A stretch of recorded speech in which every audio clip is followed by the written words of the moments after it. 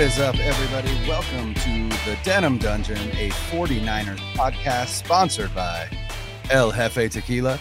As you can see there, my co-host is decked out in El Jefe gear. I am Brian Rennick, a writer and editor at 49ers Web Zone, and I am joined, as always, by my fellow contributor, my co-host, but most importantly, my hetero life mate, Tim Sprinkle. Tim, it is a post-draft Monday. The Giants play the Dodgers tomorrow night. I'm repping the River Cats hat right now, the alternative hat. Man, life is good. I had quite the weekend. I know that you did as well. But we are here to talk 49ers weekend. How'd you think it went? It went all right. There were ups and downs, I think. I think there were reaches. I think there were some good picks in some later rounds, some great undrafted free agents. But I think most importantly, we called it. Deebo Samuel, still a 49er, despite lots of speculation, still post-draft trades. He possibly wants out, maybe not. But hey, as of right now, he's still a 49er. It's a good day. It is a good day. And, you know, in that clip montage at the beginning here, the intro, he does feature heavily. So it is my hope that he continues to remain a 49er. I don't really want to have to go back and change that up because it's going to make me cry every time I watch it if he doesn't stay here. But yeah, that was, you know, our last episode, our Draft Massive episode. That was essentially kind of what we talked about, right? Like, is Deebo going to get traded? Is Deebo here? You and I both agreed that we thought that he was going to stay. You were steadfast the entire time that he wasn't going anywhere. I definitely bought into the narrative a bit.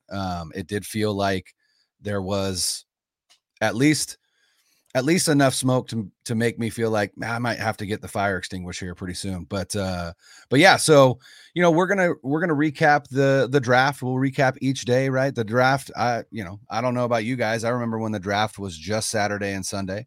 And now it's Thursday, Friday, and Saturday. The NFL has made it a spectacle. And so we'll break it down by day 1, day 2, and day 3. And so, you know, I said it earlier, day 1, the 49ers with the 10th overall selection got Deebo Samuel, wide receiver from South Carolina. And then with the 29th pick, they drafted Trey Lance, quarterback out of North Dakota State. So that was their day 1, right? That was their day 1. Their day 1 involved picks from 2019 and picks from 2021.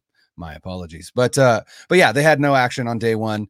Again, the question was, is Deebo going to go? And ultimately, you know, the report came out that the Godfather offer, right? The offer that was supposed to entice the 49ers to trade Deebo Samuel came from the Jets, and it was pick 10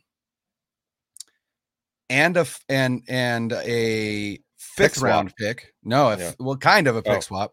It was number 10 and a 5th round pick for Deebo Samuel and number 61 overall, which is garbage. Like, no one thinks that was an offer that the 49ers ever even thought to consider. So yeah, it's ludicrous. And to be honest, I do feel that Deebo's agent was, you know, he's pretty consistent across the board. He had 3 guys that the entire time he kind of created a narrative on social media, if you will, trying to get his guys out of their current situations. Those 3, of course, were Deebo Samuel, AJ Brown, and DK Metcalf. Yeah. But hold the door. There's actually a 4th. Did you know Hollywood Brown's agent is Tory Dandy? Okay, there you go. And there you go. So 2 of his 4 guys were moved. Yep. And I feel like the floor of the receiver trade market, if you will, was set by AJ Brown. It's just one of those things where I think players, and we talked about this last episode, have very little that they have control over. Their leverage is so small. Unless they are willing to sit out and not get paid, pretty much all they can do is influence the media, influence on whether it be social media or, having stories go out to bigger guys and networks. That's pretty much all they got. So honestly, is there still smoke? Absolutely. I do think that the reports, Jeremy Fowler, I think, reported out today that Deebo Samuel is still requesting a trade. And I think this is just the same tactics that his agent are playing, trying to maximize his deal, because I still think if the 49ers are able to come anywhere right around that $25 million a year mark, and then I think somewhere between $65 and $70 million guaranteed is going to be that sweet spot where they both can agree on an extension. But until that is met, I think we're still going to have Deebo talks, despite the fact that honestly, the biggest issue right now is the $27 million backup quarterback situation that the 49ers currently have in Jimmy Garoppolo. Yeah. So, AJ Brown got traded from the Tennessee Titans to the Philadelphia Eagles. And then it was reported immediately that the Eagles had signed him to an extension. And that extension was 4 years, $100 million. It was $57 million guaranteed. And then it came out today that that there was a $23.234 million signing bonus for Brown. And so, it really does feel like ultimately that is, I'll say, the floor for a Deebo Samuel extension. I think Deebo is likely going to get something similar in average annual value, and then maybe possibly a little bit more in guarantees, especially if the sticking point is, hey, if I'm gonna spend time in the backfield, like it needs to be worth my while. And that's the thing is, arguably Deebo's more valuable than AJ Brown because of his versatility and what he provides in the running game. And yet that's the sticking point, because it's like running backs don't make any money, right? You can draft a running back and they have in the third, and we'll talk about that. And most of these running backs, the team that drafts them isn't giving them a second contract, right? They are, right, for lack of a better word or term, disposable. Running backs really feel disposable in the NFL. They get chewed up. Especially in Kyle Shanahan's offense. Yeah, for sure. Like, especially. They get chewed up and spit out, and then they move on to the next guy. So the value that Deebo has is his versatility. But if he's not willing to maximize that versatility, because, hey, and more power to him, that's his body. That's, he has the rest of his life to think about. But if he's going to do that, then I'm sure he's like, hey, there's got to be a premium for me putting my body on the line in that role. And so, I think, like I said, the AAV, the annual average annual value of 25 million a year, I think that's fine. I think they'll shoot for that. It's really the guarantees where I think he'll end up making a little bit more than AJ Brown. I don't think he's going to get to the 70 or 72 that Tyreek Hill did. I can almost guarantee the 49ers aren't going to do that. The only time they've ever guaranteed $70 million or more was to Jimmy Garoppolo. We talked about that last time. What I did find out, though, is that 72 was total guarantees. His practical guarantees, right, his guaranteed at signing, was actually only 42. So there again, right, they will be setting but they'll be setting a precedent with Deebo in guaranteed money because they've never given that out. So, but yeah, like we said, day one, Deebo Samuel remains on the team, and Trey Lance is the quarterback of the future. And that is why the 49ers did not have a pick on day one. So let's go ahead and focus on day two. That was rounds 2 and 3 of the draft. And we will start with, in my opinion, the best pick of the 49ers draft. Not necessarily my favorite, but the best. And that is Drake Jackson, the edge player out of USC at pick 61. Tim, how'd you feel about that pick? Well, before I dive into Drake Jackson, just want to say, what's up, Pedro? What's up, Derek? Thanks, guys, for throwing things in the comments section. You guys have questions, feel free anytime to ask us something, and we will do our best to answer it for you. So at 61, I do think Drake Jackson is actually a good value pick here. for the 49ers. This is obviously at the tail end of the second round. And, he's an athletic guy.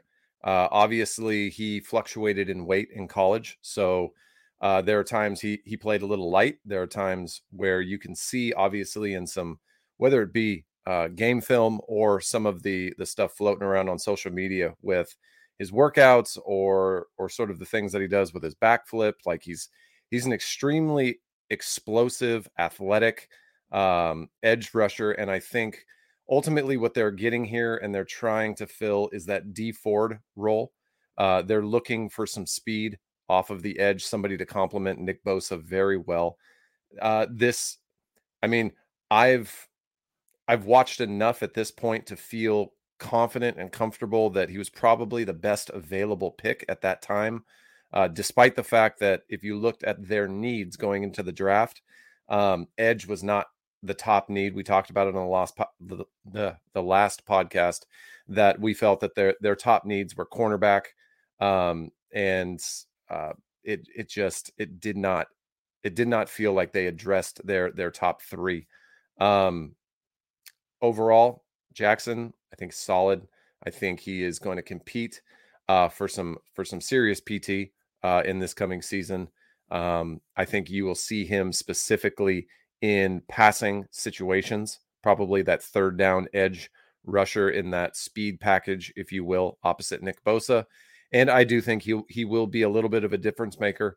But what I'm really excited to see is the kind of gains that this individual that he can make with Chris Kasarik as his coach. And ultimately there's some things on film that I saw, and I'm not an edge player. I didn't play this position. So again, I'm looking at it as, what do I not want to see as a quarterback? And there were some things there that athletic wise jumped off the tape.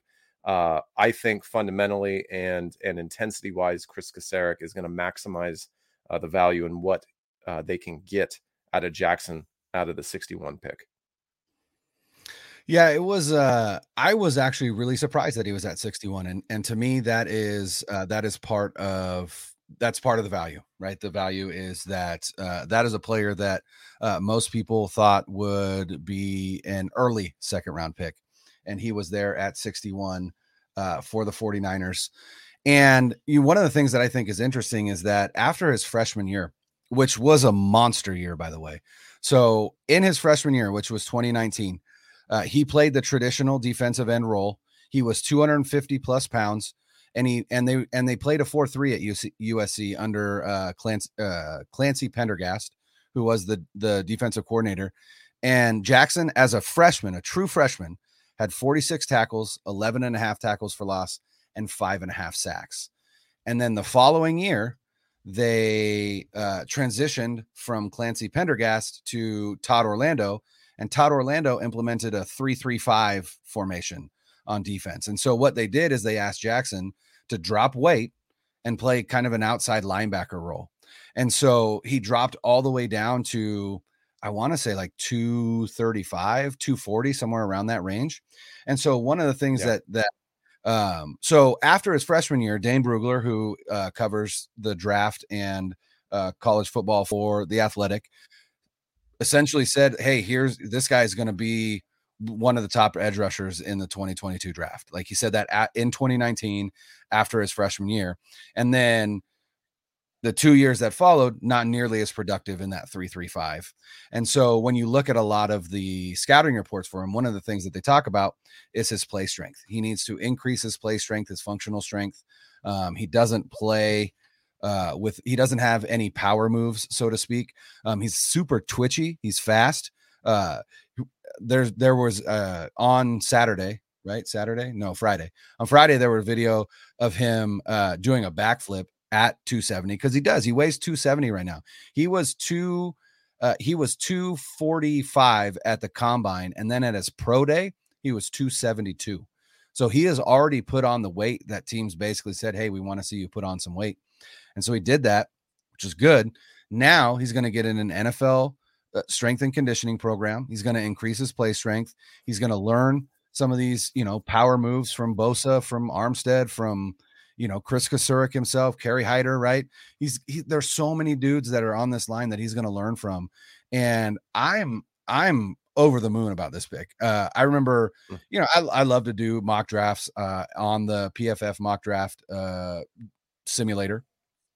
And consistently, he was going off the board in the 30s or early 40s, which obviously I get it. They are mock draft simulators, right? Like you can't use that as, as gospel in terms of where he should have gone. But even on consensus big boards, and meaning like they take all of the big boards from all the draft analysts and put them together and average out spots. And he was still ranked higher than that 61 spot. And so PFF actually had him as one of the biggest round 2 steals. And it says that he may lack a power element and is still raw as a pass rusher. There's no denying the USC edge defender ceiling. He has the explosiveness, agility, and flexibility that coaches dream of having on the edge. And the fact that he showed some growth in 2021 should be encouraging. He went from a 66.6 pass rush grade in 2020 to 88.3 in 2021, which is a good grade in PFF grading. So it's a great pick. I love it. And I'm excited. I think, that defense runs through the defensive line, and to get another, another cog in that machine, I'm all for it. So the one thing, and I'll finish up with Drake Jackson with this. I'm going to look to see in camp how he handles going against the likes of potentially, if McGlinchey is back, going against McGlinchey and or Trent Williams. And I think you're going to see very early on how he's able to handle once he's engaged, because the tackles, the bookend tackles for the 49ers, they're going to get their mitts on him. It's going to happen. How good is he when he's engaged? And then does the process for an edge rusher look fluid and natural, or does it look chunky and kind of choppy, if you will? Some of the film that I've watched on him, it kind of feels a little chunky, even though he's either bigger, faster, or stronger than the guy he's going against. And he does win a lot of these times. Does it look natural? And that's going to be what I'm looking for in camp, is how well does he adjust? My hope is that Chris Kasurik and company definitely will be able to give him some techniques and some counter moves once he's engaged by those big, strong offensive tackles. I mean, Drake himself said it, like, very excited to go to the 49ers and Chris Kasurik. There really isn't many other coaches that will be better for this guy than the defensive line guru that the 49ers employ. So excited for that pick. First pick in the 3rd round, 93rd overall.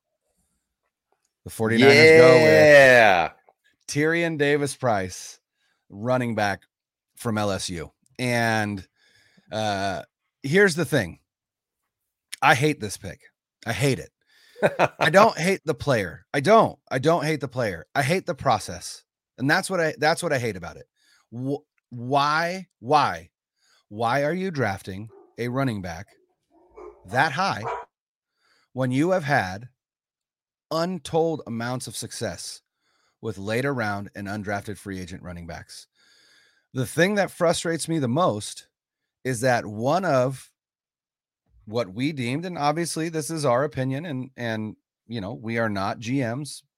We are fans that, I think know a fair amount about the game. And I know that I continue to learn more about it. And I learn a lot from you, someone who's played the game at a high level at the, most important position of quarterback. But I had no problem with them drafting a running back. I drafted a running back in every mock that I did. I just did it later. And the reason being is because there are more valuable positions that you can address higher up in the draft, because there are some positions where once you get later in the draft, you're likely not getting an impact player whatsoever. And for me, one of the positions that I thought that they needed to address early was safety, right? Jaquiski Tartt is gone. Jimmy Ward is getting older. They signed George Odom from the Colts as a special teams ace, but also possibly, and to me, based on how this draft went, likely the probably the starter opposite Jimmy Ward. But you also have Talanoa Hufanga, who they drafted in the 5th round last year, and Tarvarius Moore, who they drafted in 2019. I think it was 2019. No, 2018. They drafted him in 2018. Same draft as Mike McGlinchey. Drafted him as a cornerback prospect, and then he didn't pan out there. Super fast, super athletic, sideline to sideline guy. Tore his Achilles last year. And so coming back from injury, that could be the other guy that they're thinking about. So they've got those 4 guys: Ward, Hufanga, Odom, and Moore. I thought they could have added to that position. And the guy that was still available at 93 was Nick Cross, the safety prospect out of Maryland. Freak athlete for the position. Track star, ran in the mid 4.3s at the combine. Just an absolute missile.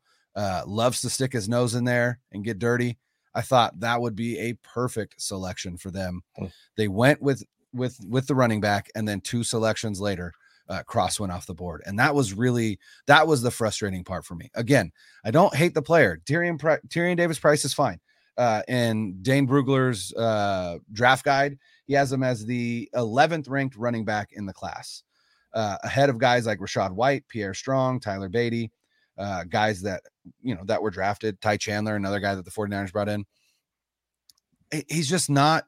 There's nothing that Tyrion Davis-Price does that is quote unquote special, right? He is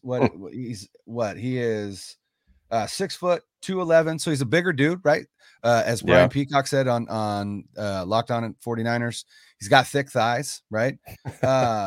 Runs a 4.48, so he's decent speed for his size, but it just again, it feels like there are running backs like that later in the draft that you could get, or running backs like, I don't know, Pierre Strong out of South Dakota State, who runs in the low 4.3s, right? Hey, there's your Raheem Mostert replacement. So again, hate the pick, don't hate the player. I hate the process behind it.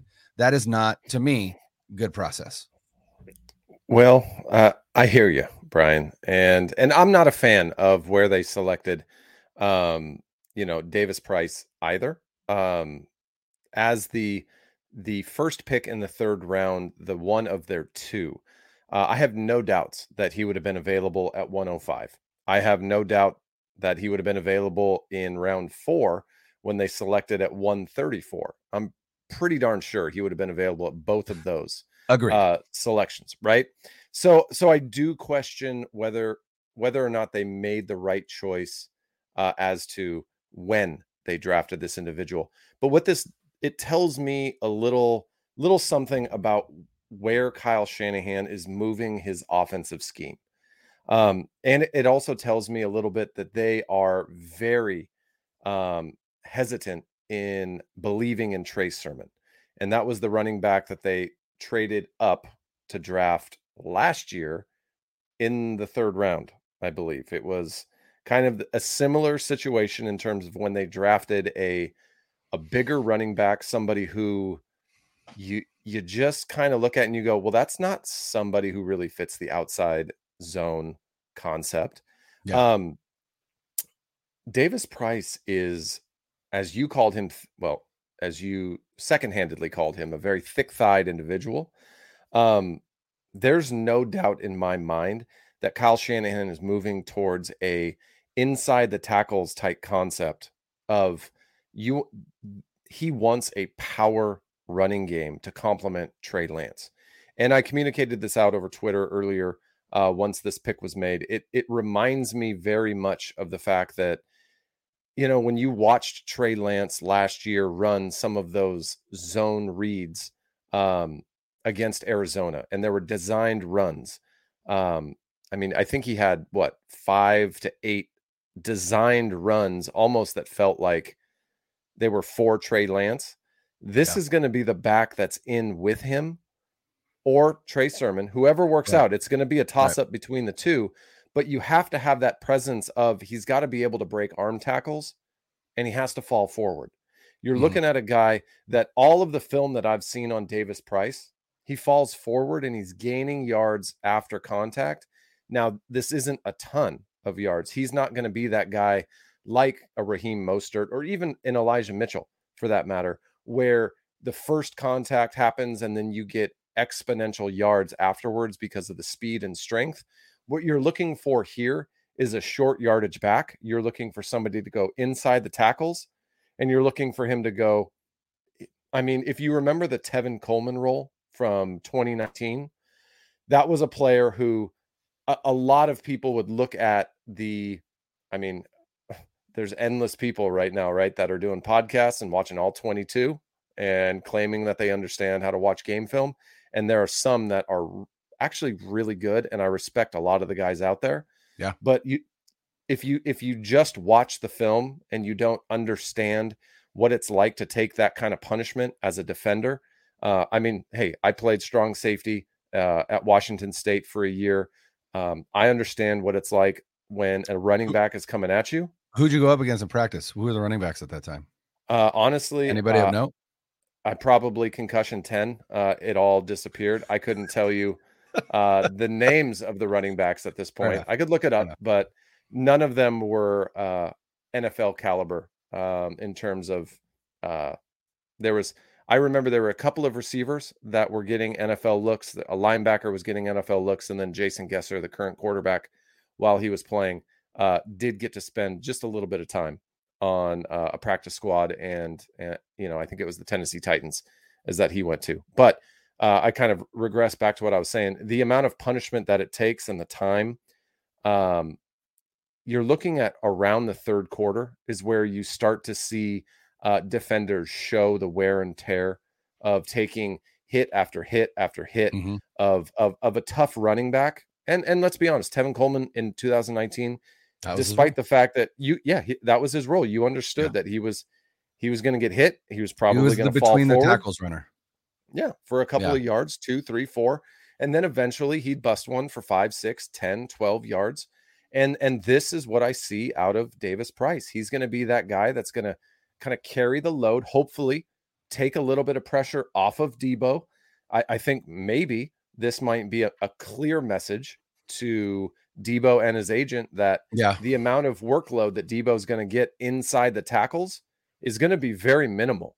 Or even just in the backfield. Yeah. And okay. But I would still like to see Deebo Samuel get handoffs and go outside.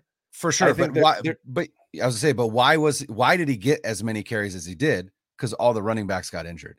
So that's where I'm like, I get the pick. It's just, again, I don't hate the player, but also, I mean, you look at some of his stats.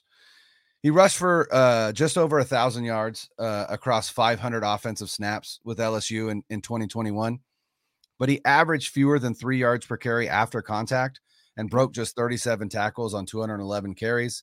And he had a 30-inch vertical, which ranked in the 7th percentile among running backs. So again, do I hate the player? No, I don't. I don't even know a lot about him, but I'm not concerned with that vertical if he's running a 4.48.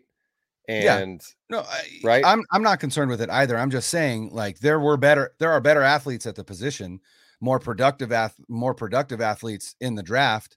And I mean, Damian Pierce from Florida was still on the board too. And that was a guy I was like, that dude was like the king of broken tackles in college football. And so again, it's like, what are we looking for here? To me, I still don't know that answer. I don't know what Kyle Shanahan looks for in a running back, because, with the ones that he's drafted, you're like, where do they fit? And not only that, but they have Jeff Wilson Jr. on the team. They have Trey Sermon on the team.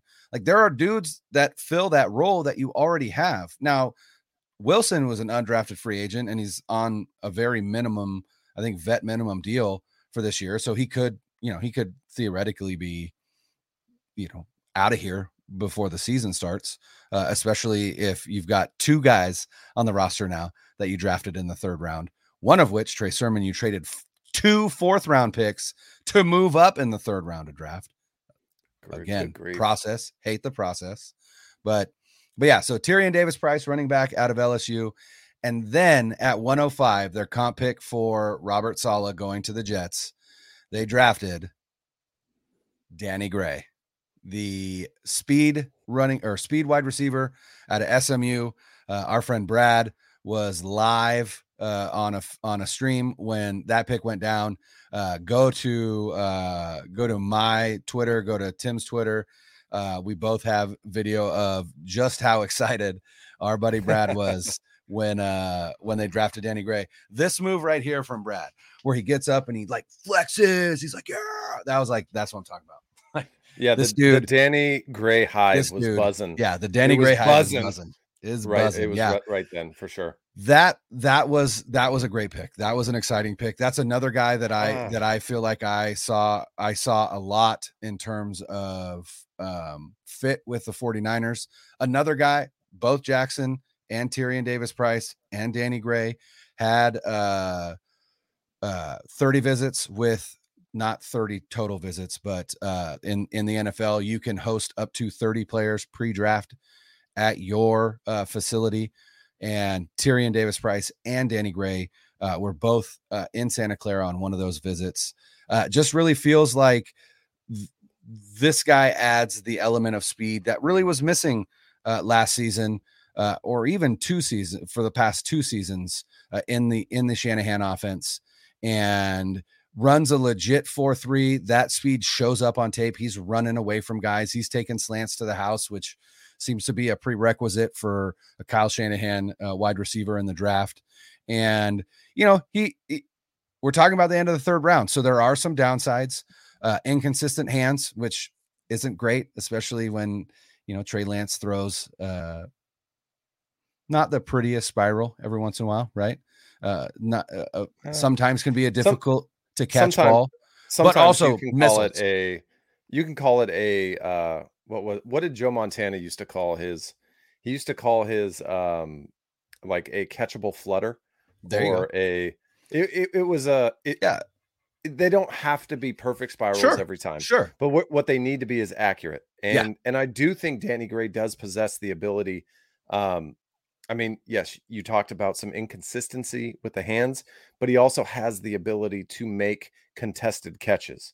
And he has the ability to go up and use his athleticism against a cornerback and come back to the football or jump up and catch it at its highest point. That I think Danny Gray is going to give to the position. I like the fact that Danny Gray was a 100-meter champion in high school. He won the Texas State, I believe it was 3A championship, which is impressive. A 10-7 100-meter dash. Yeah. Like, well done. Dude is fast. Is fast. Absolutely. But what I'm going to look for, and I think it was Croc who Eric pointed it out on some film, is you can be extremely fast, but are you fast and do you threaten and make the DB believe what your route is doing before you break off and try and catch the football? And he showed kind of a post comeback route where the cornerback really didn't feel threatened by Danny Gray in his route. He never believed that he was going on the post. So he sat on it, and it was just something that the DB, it seemed either the DB knew what route was coming or Danny Gray has a little bit to work on. Because one of the things that you notice, like, and I can say this because the 49ers had the best receiver in NFL history and potentially the 2nd or 3rd best receiver in NFL history. 2 of the top 5, or at least 2 of the top 10. I would say 2 of the top 5. And hey, they had Randy Moss for a year as well. Also so true. Maybe also true. You could say 3 of the top 5 in NFL history at some famous point. Famous 49er Randy Moss. Right? Played in the Super Bowl. So going into Canton wearing that red and gold.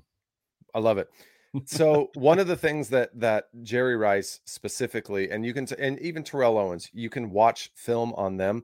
And at any point in their route, the DB felt like whatever they were doing, whether they were running, vertical, they felt it was a vertical threat. When they broke off to a post or a corner, they felt like it was a threat and that was the route. And then they were never sitting on anything. They were always, and that's the hardest thing to do as a receiver. And I've coached this position, and it's really hard to articulate to any young kid who's playing the game. Every single step that you're making, you have to kind of make it seem like you're trying to get by the guy, not get to the spot that which your route is determined where you're supposed to catch the ball. So you're basically acting like you're doing something else when you're trying to be at a certain place at a certain time. It's an incredibly hard position to play. And in all honesty, like I completely respect and like I know that receiver often gets called a diva position, but when it comes to like athletic ability and talent, very few are able to do it effortlessly. And I'm very interested to see how Danny Gray translates to the NFL. I think his athleticism and his speed is off the charts. I was excited when he got picked. Obviously, at the end of the third round, he graded out as a fourth round pick. So the 49ers felt like his speed was worth them basically taking what I would feel would be like the first pick in the fourth round with a comp pick. That's really what it right? was. Yeah, it was Right. literally So, the last pick of the third round. So yeah. so that they felt in a sense, the most important player they could get in the fourth round would be Danny Gray. And he would not be there at 134. And that's what they felt. And I understand that. I think he was, again, small reach by the 49ers. Being a fourth round grade, should he be the first pick in round 4? Probably not. But the fact that the 49ers end up with a speedster, they wind up with a guy who's going to take the top off the defense. That's my hope. And I love the comment. I believe it was by John Lynch that said, Trey Lance is going to have a very difficult time overthrowing Danny Gray. Gray. I like that.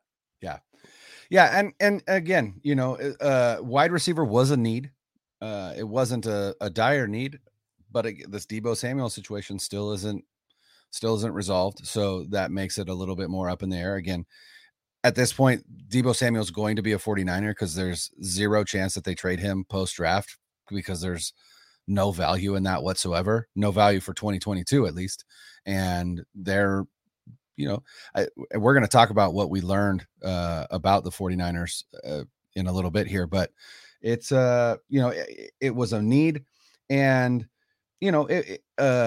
the speed element, I think, is the biggest part where they're really, Deebo's fast, Ayuk is fast, but Danny Gray adds a little bit different element than those two dudes do. So that was the end of day 2. They come away with Drake Jackson, the edge from USC, Tyrion Davis-Price, the running back from LSU, and then Danny Gray, the wide receiver from SMU. That's and 2 of 3. 2 of 3. I'll give him 2 of 3. Yeah. Oh, right. I liked 2 of those 3 picks for sure. Yeah. I really did. I really did like the Danny Gray pick. Loved the Drake Jackson pick. Baffled by the Tyrion Davis-Price pick. Although the dude's name is Tyrion, so I do dig that. As a Game of Thrones reader, actually. That's right. Not just a hat rack. Tyrion is a great name. So all right. So then I mean, hey, if El Jefe is our sponsor for Tyrion and watching Game of Thrones, which I was a big fan of watching it, and his line, I drink and know things. There it is. That is what we do, baby. With El Jefe, we drink and know things. I love about the 49ers. I love it. All right. So then day 3, Saturday, right? Thursday, round 1, day 2, Friday, rounds 2 and 3. Saturday, day 3, rounds 4 through 7. The 49ers had 1 pick in round 4, 1 pick in round 5, 3 in round 6, and 1 in round 7. That is one thing that interesting about this draft is there wasn't a single trade by John Lynch, which I think, if I'm not mistaken, is the first time since he became GM that there wasn't at least one draft day trade that he made. So they stayed at the exact spots that they had. And in round 4, they drafted tackle Spencer Burford from University of Texas, San Antonio. So Burford is a bigger guy. He's 6'4", but he's a little bit undersized at 304 pounds, which, you know, you want your tackles to be a little bit heavier in terms of being able to anchor and not get beat on a bull rush. And so I imagine that they may have him put on weight. But the one thing that he does have in his to his advantage to stay at tackle is dude has 35-inch arms. So once he gets into somebody, they're not getting out. But the question is, can they get through him? And I think that's where, you know, they ended up drafting 2 tackles, as a matter of fact, not back to back, but one in round 4 and one in round 6, both of which people assume that they will move to guard, which is interesting because they did that last year with Jalen Moore, and they did that the year before with Colton McKivitz, neither of which seems at this point to have panned out. So it really does seem like they do have a type in terms of what they look for in tackles, especially later in the draft. And that type is versatility, guard tackle versatility. The 49ers themselves as an organization seem to value versatility more than other organizations, I think, because, you know, they like players. It allows them to fill their roster with the best players, as opposed to some players that may not be the best, but they're a tackle, right? Whereas, you know, they may carry 8 offensive linemen and 6 of them could play tackle or guard, right? And so I think it feels like that is one of the things that they look for. And so Spencer Burford out of UTSA does fit that mold. Again, 6'4", 304 pounds. You know, may have to move into guard, but that arm length could keep him at tackle. He started his first 2 seasons of college at left guard and then did kick out to left tackle. So he does have guard experience, specifically left guard. And this past season, he did have a career high PFF grade of 76.8. And so, you know, it is what it is, right? It is a versatile offensive lineman, good athlete, seems to be kind of the standard pick for the 49ers when it comes to offensive linemen in the later rounds or late rounds. This was their only pick in round 4. And I do feel that maybe they could have gone with, I don't know, a cornerback at this point. They could have potentially, you know, addressed one of their larger needs, although interior offensive line was a need that we did discuss. It was something that we knew they had to kind of take a look at. This pick, and I'll be honest, I wasn't blown away by it one bit, but at the same time, I'm not super upset and disappointed either. Very middle of the road. Did they reach for this pick? I mean, Spencer was mocked to go out anywhere in the 4th or 5th round, and they took him towards the end, right, of round 4. So yeah, kind of fallen right in that area where people thought he would go. He has the body type to put on weight if he's going to be a tackle. I mean, being 6'4", 304-ish right now. You know, he plays with he's nasty. He plays with a mean demeanor, and I think Kyle's going to like that. He's good in terms of pass blocking. He doesn't get beat with speed very often on the edge, but he does need to get a little better in the run game. And one of the things that he's really going to have to clean up, I believe he had like 11 penalties over the last couple of years. So I do think that there are some things that he is going to have to clean up if he's going to find his way onto the game day roster, to the active roster, if you will. This to me feels like a project This to me feels like a player that could be moved into the guard role or could be out in a tackle situation, depending on McGlinchey, looking at years to come. This does not feel like an impact player this year. And I mean, the one thing I will give him though is the fact that he was on, University of Texas, San Antonio, and they were a good team. They won a lot of games. So he's coming off of a year where winning was expected. So his wins were expected in a role where, as an offensive lineman, hey, you got to get the job done. So I think he's going to walk into camp and he's going to be competing against some of the guys we talk about a little bit later. And it's going to kind of be survival of the fittest because the 49ers have a lot of good players. They do. They filled their 90-man roster already. So when you look and you think about like how many impact players this draft was going to produce, it wasn't many. And that's why, I mean, when we talk about the Davis Price running back pick in the 3rd round, you can say it's a horrible pick, but maybe that was the guy they earmarked as this is exactly what we need. None of these other guys are really no doubt. I'm not going to argue that. Yeah, maybe. And we weren't in the draft room, so we don't necessarily know. I'm just saying I don't see Spencer cracking that game day roster this year, and I don't really see. Yeah. So I mean, hey, I don't see anyone else picking him up either. So good luck. I mean, I hope he does. Good luck to him.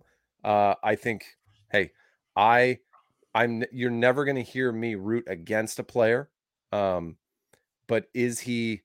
I mean, who's the interior offensive line? I hope Mac comes back at center. And then, I mean, who's his competition? He has Jalen Davis to go against. Jalen Moore. Jalen Davis was a giant. My bad. Jalen Moore. And I mean, who are the other potential guard picks? Guards. Again, if Max stays, right, then you're right. Then the guards that you're looking at in terms of competing for a spot are Aaron Banks, Jalen Moore, Daniel Brunskill, and then probably Colton McKivitz. Those would be 4. And then possibly you're looking at these guys because there's some undrafted free agents that we're going to get to at the end here that they're also bringing in that arguably might be better picks. I mean, they didn't overall, them, right? Overall, it's interesting, right? And so right. He was as far as Burford goes, again with Dane Brugler and his draft guide, he was the 12th ranked tackle on his on the board for him, and he had a 4th to 5th round grade, so he went kind of right where he did. Has a nasty streak. One of the draft profiles said that he plays to the echo of the whistle, which I like. I like that a lot. And as a matter of fact, they said that about the other guy, the other offensive lineman that they drafted, that the 49ers drafted in the 6th round, the first pick in the 6th round, Nick Zakelj out of Fordham. And that's also a guy who Steph Sanchez of the 49 Carats podcast tweeted out earlier today that Nick Zakelj has, or maybe it was yesterday, I can't remember. She tweeted out though that Nick Zakelj was actually on the 49er scouts radar since his freshman year as a possible center. So that could also be a guy that they might look at and say, you know what, we think this guy can slide in to the interior, specifically though, center. So again, center being an area of need because we don't know if Mac is coming back.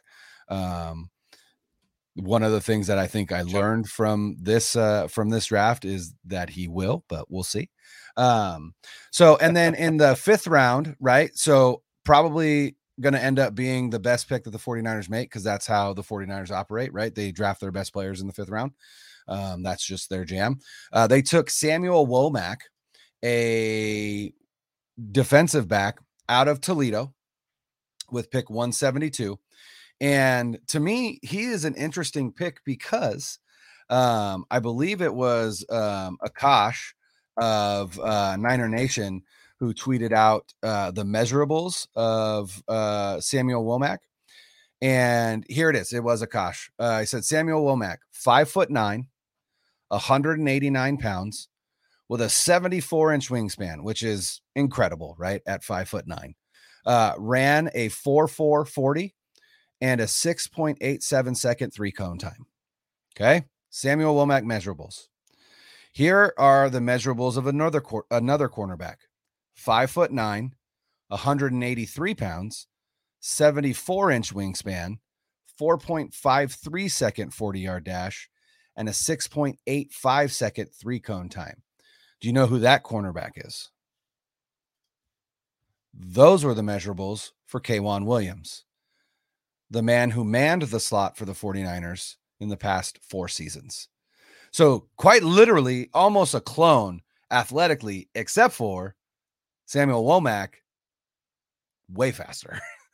And so again, K'Waun, one of the things that we noticed was K'Waun was starting to get burned on some of those like slot fades and things like that, where receivers were just running by him and he didn't have that makeup speed. Part of that was, I mean, he ran a 4.5 40, which again is not slow. Please, probably a second faster than I could do that. And I might be giving myself way too much credit there, but it was obvious that his play speed had diminished. So bring in Womack, who is the same size, right? Is able to stay with some of those smaller slot receivers, but at the same time, with those long arms, can still kind of mix it up with some of those bigger power slots, which are kind of the kind of what teams are moving to in the NFL in terms of guys that are in the slot, right? We're not seeing little Trent Taylors and Wes Welkers anymore. We're seeing more bigger bodied receivers. But with that arm length, he can stay with those. Niners Nation talked about him after he was drafted, and he has played 5 collegiate seasons, and he was a 3-year starter at Toledo. He led the MAC in passes defended in each of the past 3 seasons. So for 3 straight seasons, he led his conference in passes defended. Hey, that's pretty good, right? Not only that, but he played in 41 games over his career, recorded 126 tackles, 39 pass breakups, which was a school record. He had 5 interceptions, 4.5 tackles for loss, and a forced fumble. As a matter of fact, he came into 2021 as a preseason All-MAC selection, and he was listed on the Jim Thorpe Award list, which is the award given to the nation's best defensive back at the end of the season. So he was essentially a preseason Jim Thorpe Award winner. I don't know. What do you want? I lost the word that I want to use, but he was on the list, right? He was on the list of guys that might win that award. And then the other thing that I thought was interesting was he had 7 run stops in 2021, which ranked 13th amongst all draftable quarterbacks, which is important for anybody that plays the slot in the 49ers defense, because they are an important run defender, especially when they have their safeties either playing too high or single high, with one of them playing like a robber. And so that's an extra run defender that they have in the box, and Womack kind of fits the bill. So I actually really like this pick. He had 9 passes defended in 2021, which is 11th among all draftable cornerbacks. So again, not a big name, but one that had good tape and good measurables, and is likely going to be one of the guys that is going to compete for that slot cornerback position that was K'Waun Williams for the last 4 seasons. I love that you like the pick. I'm not thrilled with it. I do feel, I mean, Dane Brugler had this cornerback. He was his 45th cornerback. I know that slot corner was it was a need for the 49ers, and they went after somebody who measurable wise kind of compares to K'Waun Williams, a little bit faster. But however, he probably would have been available as an undrafted free agent, and the 49ers used a 5th round pick on him. So this is one of those situations where I do think potentially they reached a little bit for a player that would have been available later in the draft. I don't know what they saw that felt like this was a 5th round pick, but I mean, if I'm being honest, I'm not going to spend too much time on him because we're already pretty much at 56 minutes. We're almost at an hour, and we haven't even made it out of the 5th round. So, yeah, go get him, Womack. Hey, I hope you earn a spot, man. Go get him. Go get him. All right. So we already mentioned their first pick in round 6, tackle Nick Zakelj out of Fordham. Their second pick in round 6, which are the last 2 picks of round 6, 2 comp picks, 220 and 221. They took interior defensive lineman Kalia Davis out of UCF, and then cornerback Tariq Castro Fields out of Penn State. That was actually probably my favorite selection of the entire draft for the 49ers. Felt like that was incredible value in round 6. Again, Castro Fields was a cornerback that had, a lot higher rankings amongst draft analysts than the 6th round. A 3-year starter at Penn State, super fast, a shade over 6 foot. So he's got some size to him. He actually put out a kind of like a hype video on Twitter. I think it's either Sunday or yesterday. I was like, I'm in. Anybody that has their own hype video, I'm all about it. I love it. And then Kalia Davis is a guy that many think is a little bit of a DJ Jones clone, right? Short. He's only 6 feet tall, 305 pounds. 6'1", 305 pounds. Actually, with Kalia Davis, he started as a linebacker and then moved to defensive end and then moved into defensive tackle. So that kind of tells you the athlete that he is. He's explosive. He tore his ACL midway through the season. So I imagine that he's going to start the season on the PUP list. So 2022 is probably not his year with the 49ers. But again, a guy that projects as, as a DJ Jones replacement. And they drafted DJ Jones in the 5th round, and they got Kalia Davis in the 6th round. And then Mr. Irrelevant, the last pick in round 7, pick 262, the 49ers, because they don't believe in Trey Lance, drafted Brock Purdy, quarterback, Iowa State. No, obviously I don't believe that. Anyone who heard that, just cook Brian on Twitter, please. Roast him. Get him. Yes, he doesn't believe in Trey Lance. They're killing you in the quote tweets. No, but to be perfectly honest, it is interesting to me, and again, portends to me that Jimmy Garoppolo is not long for this roster in 2022, regardless of whether they trade him or not. So, but yeah, Brock Purdy gonna play that what's his face? Who is slated to be the backup quarterback this year? Sudfeld. Nate Sudfeld. Thank you. Sorry, Nate. Sudfeld Hive. My bad. My apologies. Nate Sudfeld. I think Brock Purdy is going to play that Nate Sudfeld role, which is, practice squad quarterback. And if for whatever reason one of the QBs goes down, then he comes up as depth. And then, we'll continue to develop on the practice squad with the 49ers, and then possibly end up being the backup to Trey Lance. Well, I do, outside of Drake Jackson, I do feel that the 6th round picks, the back-to-back picks of Kalia Davis and Castro Fields, compete with Danny Gray as the next tier of potentially best picks for the 49ers in this draft. And again, you're looking at there's not a lot of room on this roster for impact players. And with Davis, you talked about it. He was a top 10 rated defensive lineman in Brugler's draft guide, which meant there was a lot of value there. He was projected to go around round 4 or round 5. So to get him in round 6 was awesome. Obviously, he fell because of his knee injury. And this will be a guy that will, like you said, probably start on the physically unable to perform list. This will be his redshirt year in the NFL. And once, we get to take a look out of, once next year ends and what free agents leave, I think he will be a solid rotational piece on the defensive line. And just like DJ Jones, he will probably play, make an impact, and then earn himself a contract going somewhere else. I got to be honest, Castro Fields, golly, man. A lot of expectations out of probably too many expectations I already have for this kid.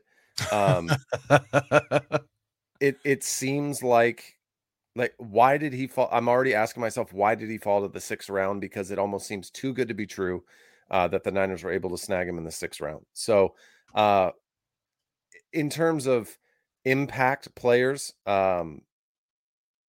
this was potentially something really good. Is he better than Ambry Thomas? No, I'm not going to say that. But does he have an opportunity to compete? Absolutely, he does, and he may be a guy that's able to surprise some people. So we're not going to spend too much time on it because you did a great job. But I love the 2 6th-round picks of Davis and Fields. We obviously talked about the other 6th-round pick earlier. Solid. So 6 seemed to be good. Brock Purdy was a guy that I saw earlier in college. Brock Purdy, I don't know. I mean, I watched wasn't last year, it was a year before. Washington State played Iowa State in a bowl game. And I was just watching Brock Purdy, eat up Washington State's defense. I was getting frustrated. And what is he? Is he a guy that can beat out Nate Sudfeld for the backup role once Jimmy vacates this roster? I don't know, maybe. But even if he's 3rd string and he doesn't suit up on game day, he can be that athletic. He can be that, diverse, if you will, quarterback position where if you need him to do some running and throwing on the run, he can be there. He can do that. If you need him to sling it a little bit, I just, whatever. It's not a terrible pick as Mr. Irrelevant. He got a trip to.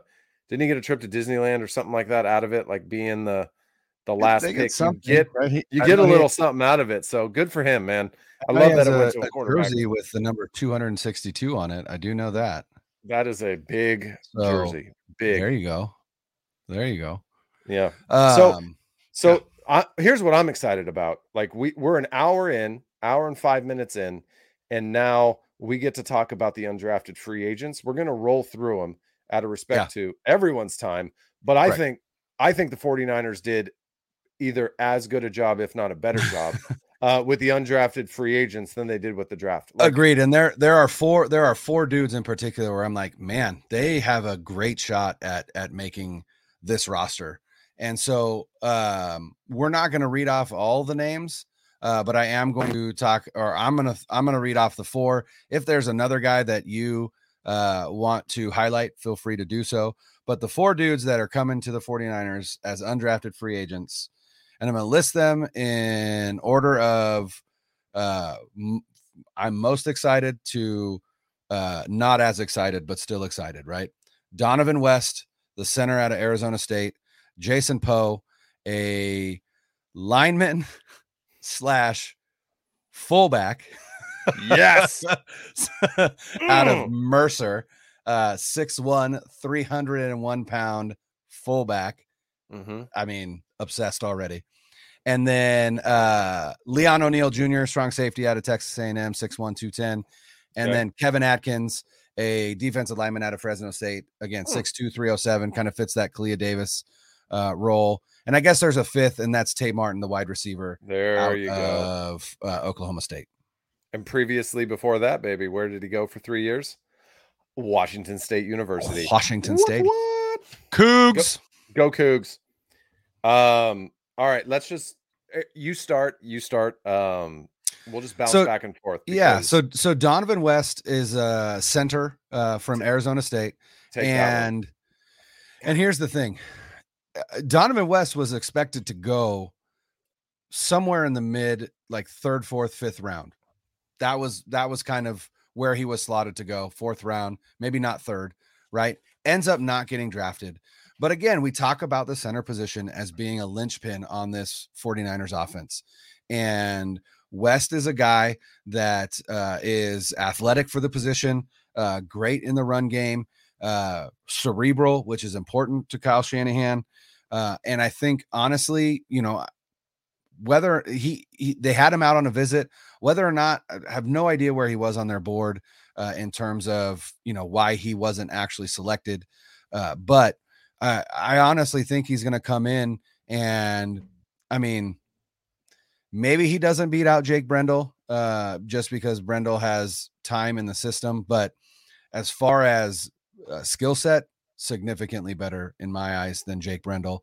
And then even Poe is a guard center prospect or fullback. If that's what seriously look at, go to our, I think for both of us, go to our Twitter. We both retweeted a video of him running routes. Dude is crisp and athletic. Like, you look at him moving, you're like, oh man, this dude is an athlete at 6'1", 301. Again, reminds me of DJ Jones, right? Except on the other side of the ball. So I'm very excited about both of those guys in terms of their opportunity to stick on this roster. And maybe one of them ends up as a guard and the other ends up as a center. I'm not sure. But I am excited about both those guys coming to the 49ers as undrafted free agents. So you spoke well about West. I do think that, he was slated to go, probably around the 5th, maybe 4th early.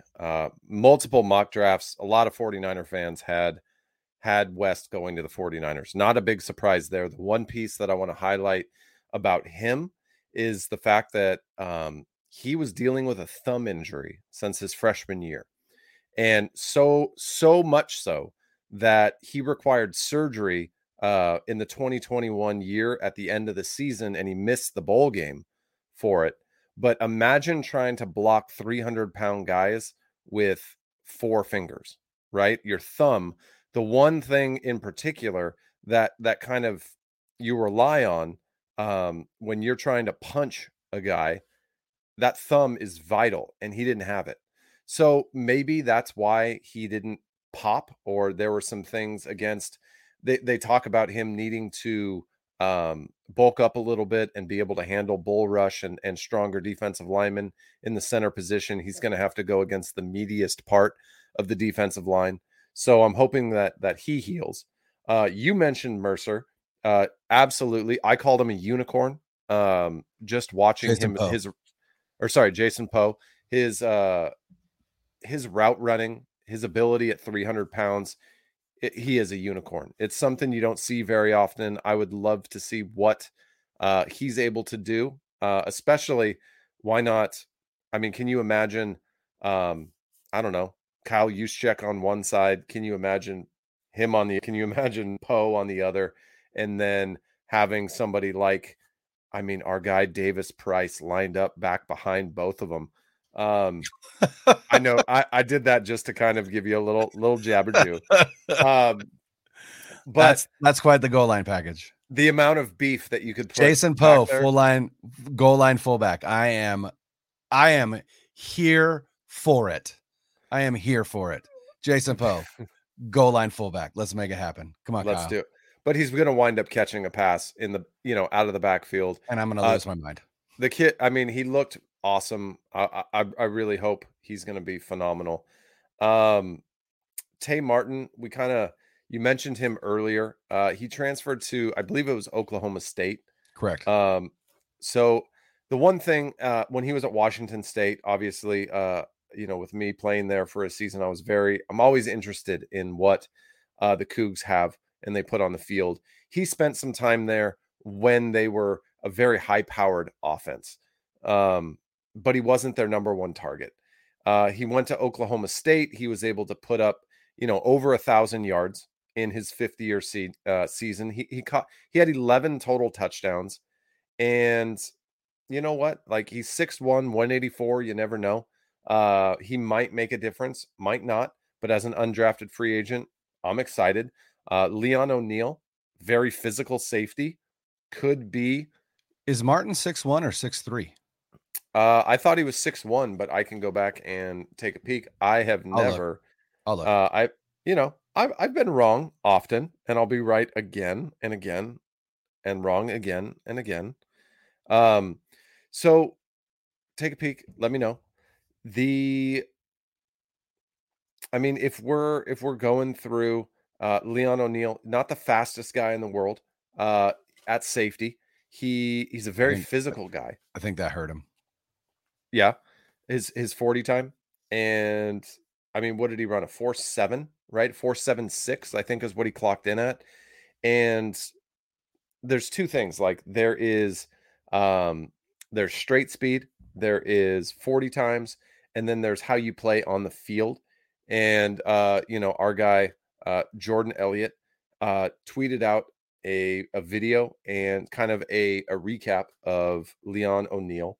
And he has closing speed, he's physical, he's not afraid, and those are some of the things that I really like to see out of a safety in that position. Lord knows that when you have to come down and fill the box, it is intimidating having some of those big guys come down or hitting some of those running backs. And is he going to be an impact player this year? Will he break into that game day roster? I don't know. I don't think there's a lot of guys in this draft class or in this undrafted free agent class that are going to see the field. But I do think that the 49ers drafted for positions that they will need down the road. Sure. And that's what, John Lynch has talked about it, right? Like we look at roster management in 3-year chunks. And if you want evidence that the 49ers draft for future needs, just look at the 2021 draft, right? Like the Aaron Banks pick wasn't for 2021. It was for 2022 when they knew that Laken Tomlinson was going to be leaving because they weren't going to pay him what he was going to get on the open market. So again, is it tough to take somebody in the second round and just see them sit for a full year? Absolutely, especially as a fan. But at the same time, if Aaron Banks turns into who they think he will as a second round player, like, great job, you guys, because you filled a need that you knew that you would have with a cost control player for a lot less than you were going to pay Laken Tomlinson. You know what I really, when I look at Leon O'Neal and I think about what role could he fill on this team, because of his play style and the fact that he calls himself an enforcer, I actually wonder if they're not going to look at him to put on a little bit of weight and see if they can't put him in that Marcel Harris linebacker role, right? Where he's a special teams contributor and he's one of the linebacker, in that linebacker rotation. Because I just don't think that he's fast enough to play the safety position. But at 4.7, if he can maintain 4.7 but be 230 instead of 215, hey, those are great measurables at linebacker. So, that could possibly be his role on this team moving forward as well.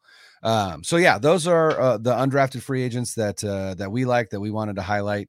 And so just wanted to answer a couple questions before we cheese on out of here and button up this draft.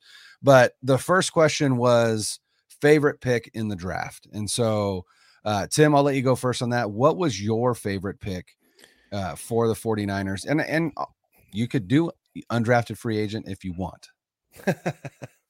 I'm tempted. I'm very tempted to do an undrafted free agent pickup, but it seems to me like this entire draft, if I was gonna rank or give a grade to the 49ers for their second round pick through their last the last pick of the draft, I would probably give them around, I don't know, a B minus, C plus range. It's not a great draft for them in terms of impact right now. There's no question about that. Does their undrafted free agents raise them up a little bit? Absolutely. I think the players that they were able to bring in total, if you're looking at the entire board of players that they now have, probably raises them up into the B range. Is it a B minus? Is it a B? I don't know, because you're not going to get a ton of impact this year from the guys, but in future years, we'll be able to look back and say yes or no. If I had to pick my favorite draft pick, the easy pick for me would be Drake Jackson because of where he fell to in round 2. But I'm actually going to go with Castro Fields in the 6th round.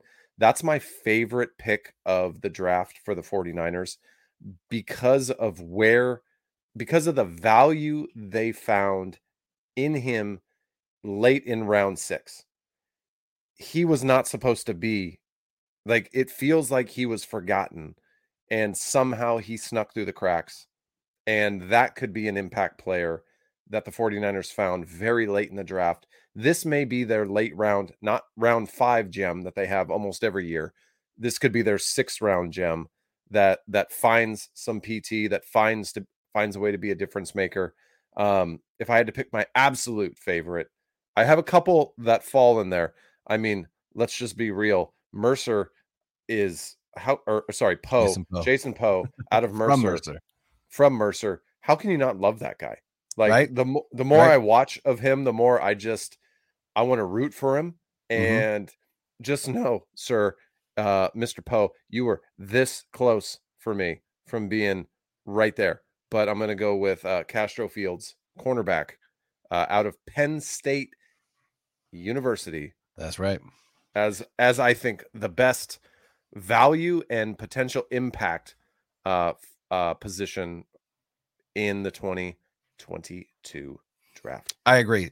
Castro Fields is definitely one of, if not my favorite selection that the 49ers made, just because of what I think he brings to the defensive back room, but also just the value in where they drafted him versus, arguably where he, quote unquote, should have gone in terms of, rankings and draft analysts and all that stuff. But I will go with Drake Jackson just because, again, when you look at the totality of his time at USC, I think his play as a sophomore and junior in that 3-3-5 where they asked him to drop weight, his play suffered, and I think it really kind of screwed him, because if you look at his production as a true freshman, not a redshirt freshman, an 18-year-old kid out of Compton, California, playing for the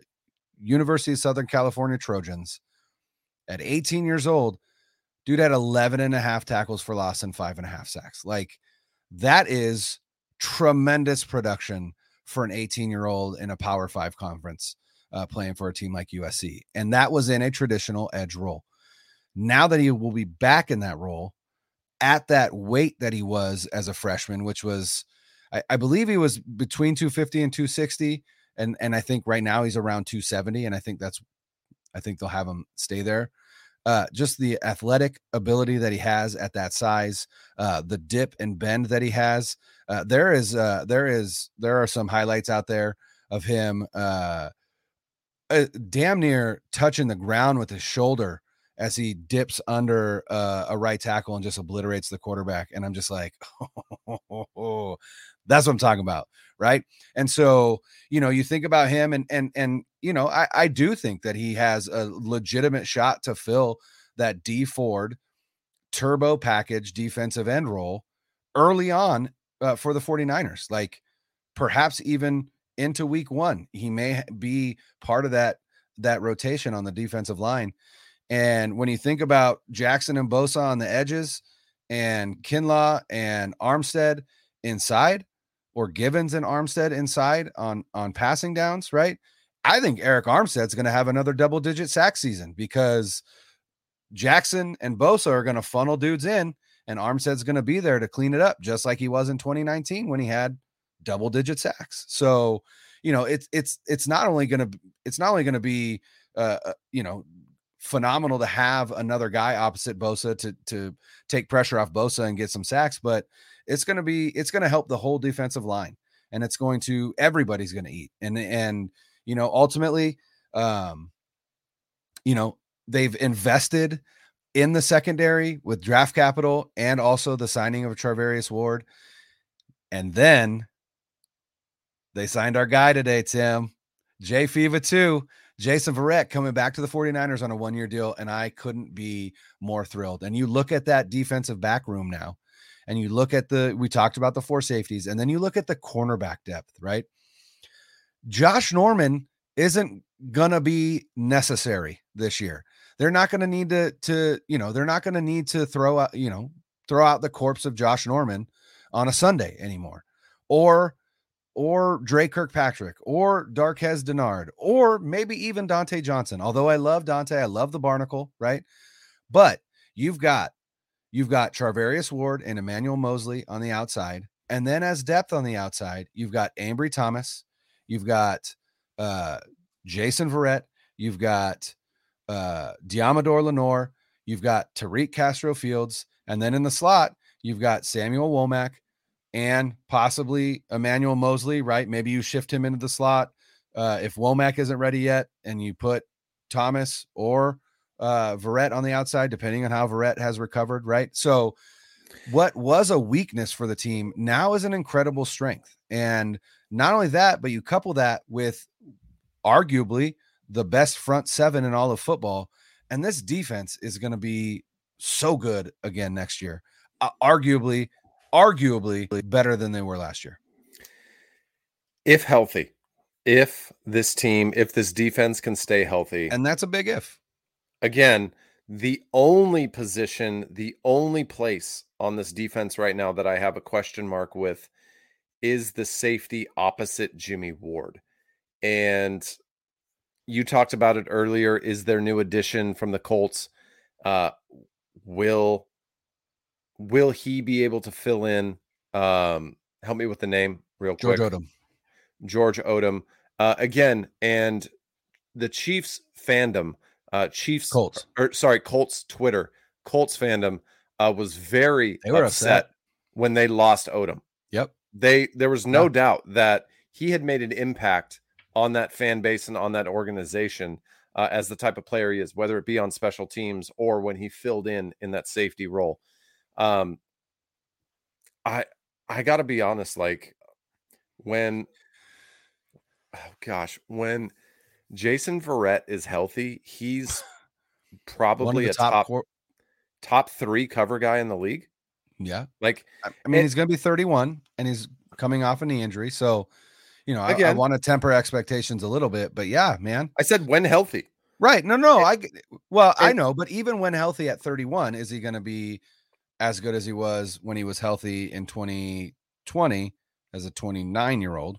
I don't know, but maybe. But yeah, I'm willing to take a flyer though. That's for damn sure. When you have Charvarius Ward and you have Mosley. Mm-hmm. So now you feel like you have a legitimate cornerback 1/2 at both positions, right? Mm-hmm. You can make arguments for either guy in either position. You throw in Jason Verrett, who, let's be honest, isn't always like the majority of his career. He's been injured. Yeah, dude. But when he's been healthy, he has been elite. He's been at the top of the game. Elite, not good, elite. No question. Yep. And then you bring in all of these young first-year, second-year players that have a ton of potential. Now the cornerback room is no longer, like you said, a weak spot on the roster. It's a strength. The linebacking core, as we know, very strong, led by Fred Warner. And then with Azeez Al-Shaair and Dre Greenlaw, phenomenal. And the defensive line hasn't really, even though they lost a couple of guys due to free agent signing, and D Ford is, gone. He's done. D Ford is, they'll be cutting him post June 1. D Ford is D Ford. But let's just be real. The defensive line still is it's probably the anchor of this defense. It is for sure. It goes for them. The position group that this regime feels like they owe. They invest the most resources into it, and they'll talk about it. This defense is built from front to back. They believe that on the defensive side of the ball, you build through the line, and and you invest your resources there. And it's obvious they have. And for the first time since 2020, it feels like the secondary outside of one position right now, which quite frankly, Odom or Moore or I think they'll be perfectly fine. O'Neal, they're gonna, I think, yeah, or Hufanga. Hey, Yeah. they drafted these guys. They have a lot of stock in some of these guys. I understand that a lot of people wanted Tyrann Mathieu. They wanted the Honey Badger to go and play opposite Jimmy Ward, but he signed a deal that was like $11 million a year for 3 years. Yeah, I'm good. I don't want to pay him that. I mean, sure. Now if you look at it in a vacuum, in his 30s, is he worth 10 plus million a year? Maybe. Is he a difference maker? Yeah. Is he still a top 5 safety in the league? Maybe. So would he be worth that money? In a vacuum, probably. But the 49ers didn't have that type of capital and that type of money to spend on him. Even if Jimmy Garoppolo isn't on the books, like let's just be real. It doesn't feel like it. So if anybody's out there, yelling today at the fact that they still have Jimmy Garoppolo on the roster, probably it didn't cost him Tyrann Mathieu. Yeah, and listen, they are not bringing in somebody at the safety position that's going to make more than Kyle Shanahan's favorite player, Jimmy Ward. They're not going to do it. They're not bringing in a dude to pay him $11 million and have him be higher paid than Jimmy Ward. And the other thing is, Tyrann Mathieu, what he's good at is freelancing, and that's not what the 49ers do on defense. They are a zone coverage, there are certain principles that they have on the back end. And if they can't trust somebody to be where they need to be, and that's part of the issue with Hufanga and with Moore, right? Is that they aren't necessarily disciplined enough upstairs right now to be where they need to be, like a Jaquiski Tartt was, right? Where you could just count on him to be where he needed to be at all times. Was Jaquiski Tartt a playmaker? Probably you could argue no, right? Not tons of pass breakups, not tons of interceptions. But what he was incredibly sound in his assignments. He was a gamer. For sure. You could say not a playmaker. Jaquiski Tartt was a gamer. Yeah, and I love Tartt. Chances are, he'll never hear these words that I'm about to say, but Jaquiski Tartt was the most underappreciated player for the 49ers in his tenure. That dude was sound. That dude saved games, especially in the playoffs last year. Green Bay playoff game. That was Tartt, man. He literally saved that game. The 49ers did him dirty, and I hate it. Yeah. And I'm just not. This is one of the things that this regime, this front office did, that they just didn't treat Tartt fairly. And as much as I want him back, and as much as I think the fan base laid into him after the NFC Championship game about dropping that potential pick. There were 8 minutes left in the game, guys. That's not that wasn't going to end the game. I hate to tell you. It wasn't. It's just unfortunate that his time as a 49er came to an end the way it did, because he deserved better. He deserved more. And hey, I would love to have him back. Jaquiski, if you ever hear this, I immensely respect the player that you are. I respect what you bring to the locker room, how solid you are. You're a gamer. And, quite frankly, if the 49ers front office, and hey, I'll say it, fan base can't see how good of a player you are and what you bring to an organization, they don't deserve you. I hope you get yours, but God, I'd love to see him in the red and gold next year. I would as well. It just doesn't look like it's in the cards, but I do hope that he does catch on somewhere and gets, at least some version of a bag, right? I hope go to the Dolphins for more than the vet minimum. There you go. If it's not, go to the Dolphins so I can keep cheering for the 49ers East. That's right. 49ers East. I think, one of the questions that I had in our pre-show notes was worst pick. I think we kind of went over that already. Both of us agree that Tyrion Davis-Price. Brock Purdy. Oh, no? Wrong. We don't agree? The running back in the third round. I don't even want to attach a name to it. The process of drafting a running back in the third round. Irritating. Hey, Tyron Davis-Price, it's not you. Tyrion. Dude. Tyrion. Sorry, Tyrion. Tyrion Lannister Davis-Price. It was a rough day. I'm having a rough day. Okay? No worries. Tyrion Lannister Davis-Price, the law firm. It's not you, bud. No, it's not. And you could fit beautifully. Yeah, you could fit beautifully into this organization. You could be exactly what Kyle Shanahan and John Lynch are looking for. In between the tackles, running back for this organization. It's just where they drafted you, and it's one of two things. Either they are admitting they completely whiffed last year, and they are doing whatever they can to fill that void, or they are so confident that they are filled in every other position that the picks almost don't matter. Yeah. I don't think it's that one. Well, I was going to say, and okay. Their arrogance could, and let's just be real. Like Kyle Shanahan, he's an arrogant guy. You have to be an arrogant guy to be a head coach in the NFL.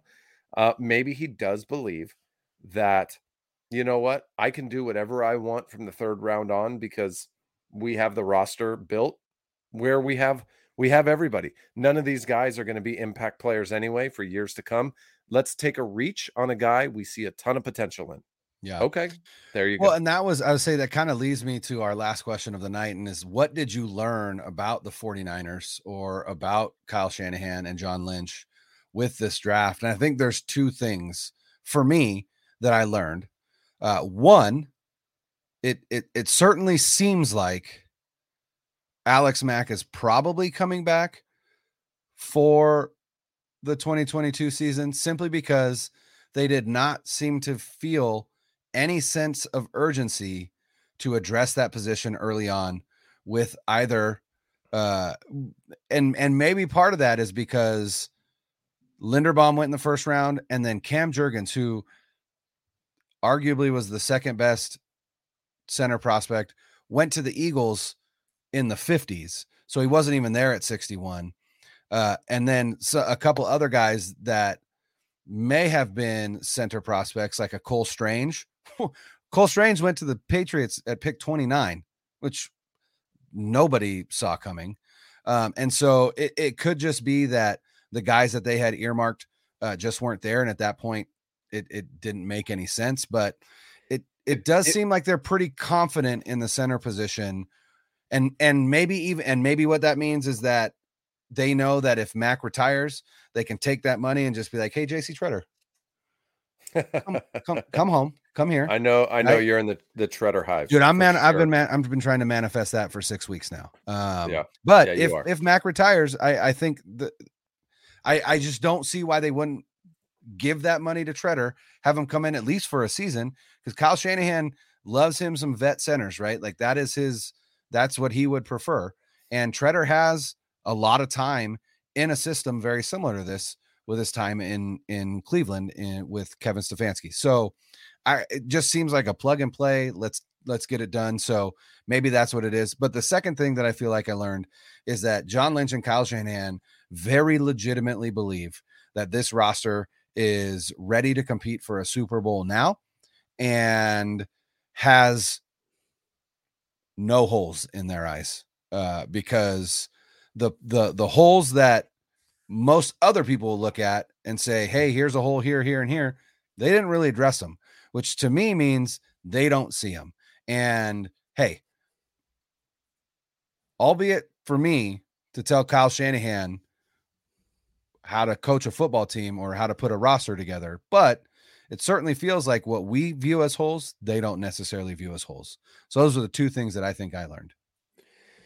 So, okay. I mean, I have two kind of points about this whole thing. And one, I mean, before I get into it, like if I would have told you that the 49ers would have drafted Donovan West, let's just say in the 4th round or 5th round, he was graded by some as a top 5 center coming out this year. If I would have told you that, if I would have said they used, I don't know, their 5th round pick, which always winds up to be their gem of the draft, Donovan West, center, 5th round, would you have been like, nice? That was awesome. Like, okay, yeah, I'd have been on board for that pick 100%. Right? I'd have been like, Okay. hey, great value. Cool. Okay, they got him anyway, like sure. as an undrafted free Exactly. agent. So whatever. It doesn't matter where they got him, they got him. I mean, that's a And gamble, but yeah, you're right. Sure, it's a gamble, but it worked out. Like, you can have gambles either way. You can reach for a player, or you can try and let them fall. And then secondly, like, when you think about holes in this roster, and anybody that tells you that this organization is based upon their moves punting the 2022 season, they either, one, don't know what they're talking about, or two, a la Mr. Grant Cohn, they are clickbaiting people and just trying to drive up interaction, because the Jimmy Garoppolo stuff is not exactly driving up their numbers. So no, they are not punting this year. But Brian, just simply, like, think about this. On defensive line, they had one real need: find somebody to go opposite Nick Bosa. They got it. Linebackers, did they have a hole? Not really. Didn't need to address it.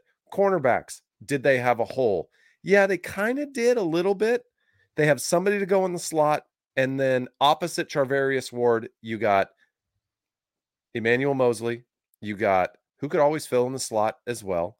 You got Jason Verrett, and then you have Castro Fields. Verrett really was post-draft, but yeah. They obviously knew something was coming. Sure. Right? Sure. So they addressed the cornerback position. Yep. And then safety, maybe they really value Odom, and they have high hopes for more, because they had high hopes for more anyway. They drafted Hufanga last year. Super athletic. Okay, so yeah, there's not really many holes there. Receiver, if they truly believe Debo's coming back, what was the only thing they really needed? Speed. Did they get it? They did. Okay. Offensive line, interior offensive line. Did they draft some guards, some interior? We think so. We're not sure, because both the guys they drafted were listed as tackles. So, but it does seem that way. Yeah. There's quite a few options, but was there any offensive guard in the top 3 rounds that the 49ers really had a chance for? 3 or 4 rounds? Dylan Parham from Memphis is the only one. Where'd he go? Do you know? I don't, but I'm going to mute myself and look. Go for it. Good. And so when you look at interior offensive line, maybe they missed on one, but they're definitely planning for the future. And they addressed it last year, and they redshirted a guy that's probably going to fill in. And they hope that Alex Mack is coming back. Like you said, the draft leads you to think that he is for one more year. Quarterback, they didn't really have. Go ahead. Parham, I can see you. Parham went at 90. Went at 90? Which, so were they hoping to draft him? I would say, which actually tells me perhaps Tyrion Davis-Price, because Parham got drafted by the Raiders at 90. There you go. Sons of bitches. So were they going to take him at 61? Absolutely not. Did they think he might fall? That's probably what happened, to be honest with you. And they said, hey, here's the deal, guys. This is our guy. This is the one we want in the 3rd. If for some reason he's gone, who would we reach for? Like, what's a reach pick that we would take? They probably got shocked, had to do the Davis-Price pick. It is what it is. Nick Cross. And but they obviously felt like the guys they have. Nick Crosshive, man. Would you rather have Nick Cross, or would you rather have Odom? I don't know. And the fact Nick that you Cross. can't, the fact that to me you couldn't overwhelmingly say Cross, makes me happy and okay with the fact that what they have, right? It wasn't just an overwhelming pick, because let's just be honest. I mean, the Colts fan base was irate that they let him go. That's true. That's a great point. They were. Okay. Yeah. So now quarterback, obviously you have Trey Lance, Jimmy Garoppolo, whatever. Like, that really wasn't a need. I think we know what's coming. And the last thing is running back. Did they need speed from the outside? No, they didn't. Did they lose Raheem Mostert? Yeah. But is Elijah Mitchell kind of that role? Kind of. Maybe. And then You have Hasty, you have Jeff Wilson Jr., you have Trey It'll be Sermon. interesting. I would say it'll be interesting to me to see. I think Hasty's not long for this roster, just because of a numbers crunch, and then really I think it's going to come down to Jeff Wilson Jr. and I probably arguably Trey Sermon because they just drafted Davis Price. Well, I think it's So. gonna, yeah. I mean, you're gonna wind up 2 of those 3 guys are probably gonna make it, right? Because yeah, And yeah, and they because used a 3rd round pick on Davis Price. They used a 3rd round pick on Trey Sermon. mhm. So does that out Jeff And Wilson Jr.? yeah, I Maybe. mean, kinda, because he's essentially on a 1-year vet minimum deal, and he was an undrafted free agent, right? And so I think they're gonna essentially see what they got in Sermon and Davis Price in camp, and if they like what they see, then I think Jeff Wilson. I don't think Jeff Wilson's going to make it to a practice squad. I think someone will pick him up, and possibly Hasty as well. But yeah, I think the 4 will be Mitchell, Sermon, Davis Price. Do they carry 5 typically? 5th being Juice. I'm not sure. Maybe they do, and then it's Wilson. So yeah, Maybe. I don't know. But obviously, when we kind of lay it out like that, there's not a lot of like serious need. So everybody that says the 49ers had a terrible draft, that they don't know what they're doing, this regime doesn't understand how to pick. I would argue on the opposite end, and I would mm-hmm, say mm-hmm. I think what they're looking for is not a ton of need in 2022. They're looking for that 3-year window, Yeah, and it depth. takes it's that is not a spicy, fun, take that is going to generate a lot of Sure. views or clicks or reads or whatever you want to have it. But when you're building a roster, you're not just building for this season, you're building for years to come. Yeah. And you have to have a very staggered set of talent that is able to fill in years to come. Yep. Hey, if the 49ers continue to compete for the division, if they continue to make the playoffs and make the NFC Championship game and potentially play in a Super Bowl, then they're doing something right. And Absolutely. let's just be real. Outside of just devastating injury, 2 of the last 3 years they've played in the NFC Championship game. Yeah. One of those they played in the Super Bowl. They probably, they were 8 minutes away from being in the Super Bowl again. And let's be real, if they would have played against the Bengals, I'm willing to bet they would have beat the Bengals in the Super Bowl They this did year. earlier in the season. It seemed to me that the top 3 teams in the NFL at the end of the year, like you look at the Rams winning the Super Bowl, the Niners were right there, and then you had the Bengals. So, I mean, and arguably the 49ers were better quarterback play away from the Super Bowl, right. And now they'll have that. They'll have that. Trey Lance. Enter Trey Lance. So Trey Lance time, baby. I'm excited for the season. I know that there are plenty of fans on 49ers Twitter who are not, and hey, by all means, continue to be miserable. That's up to you. But I, for one, am excited. There are some unknowns in the interior of the offensive line, especially because Mac, we still don't know. And then both guard positions. I mean, technically right guard, you've got Daniel Brunskill, so it's really left guard, but there are some questions along the offensive line. But to me, those are the only questions. And when your questions are on the interior of the offensive line, but you've got a quarterback back there who can maneuver in the pocket and escape the pocket, there's less pressure on that interior offensive line than there is if Jimmy Garoppolo is back there with his feet cemented to the turf. So, I'm okay. I'm okay with questions along the interior offensive line that I think will work themselves out in camp. So I'm excited for the season. I know you're excited for the season. We've got an hour and 45 minutes. We should probably wrap this thing up. We appreciate those of you that were watching live. We've got one live watcher right now.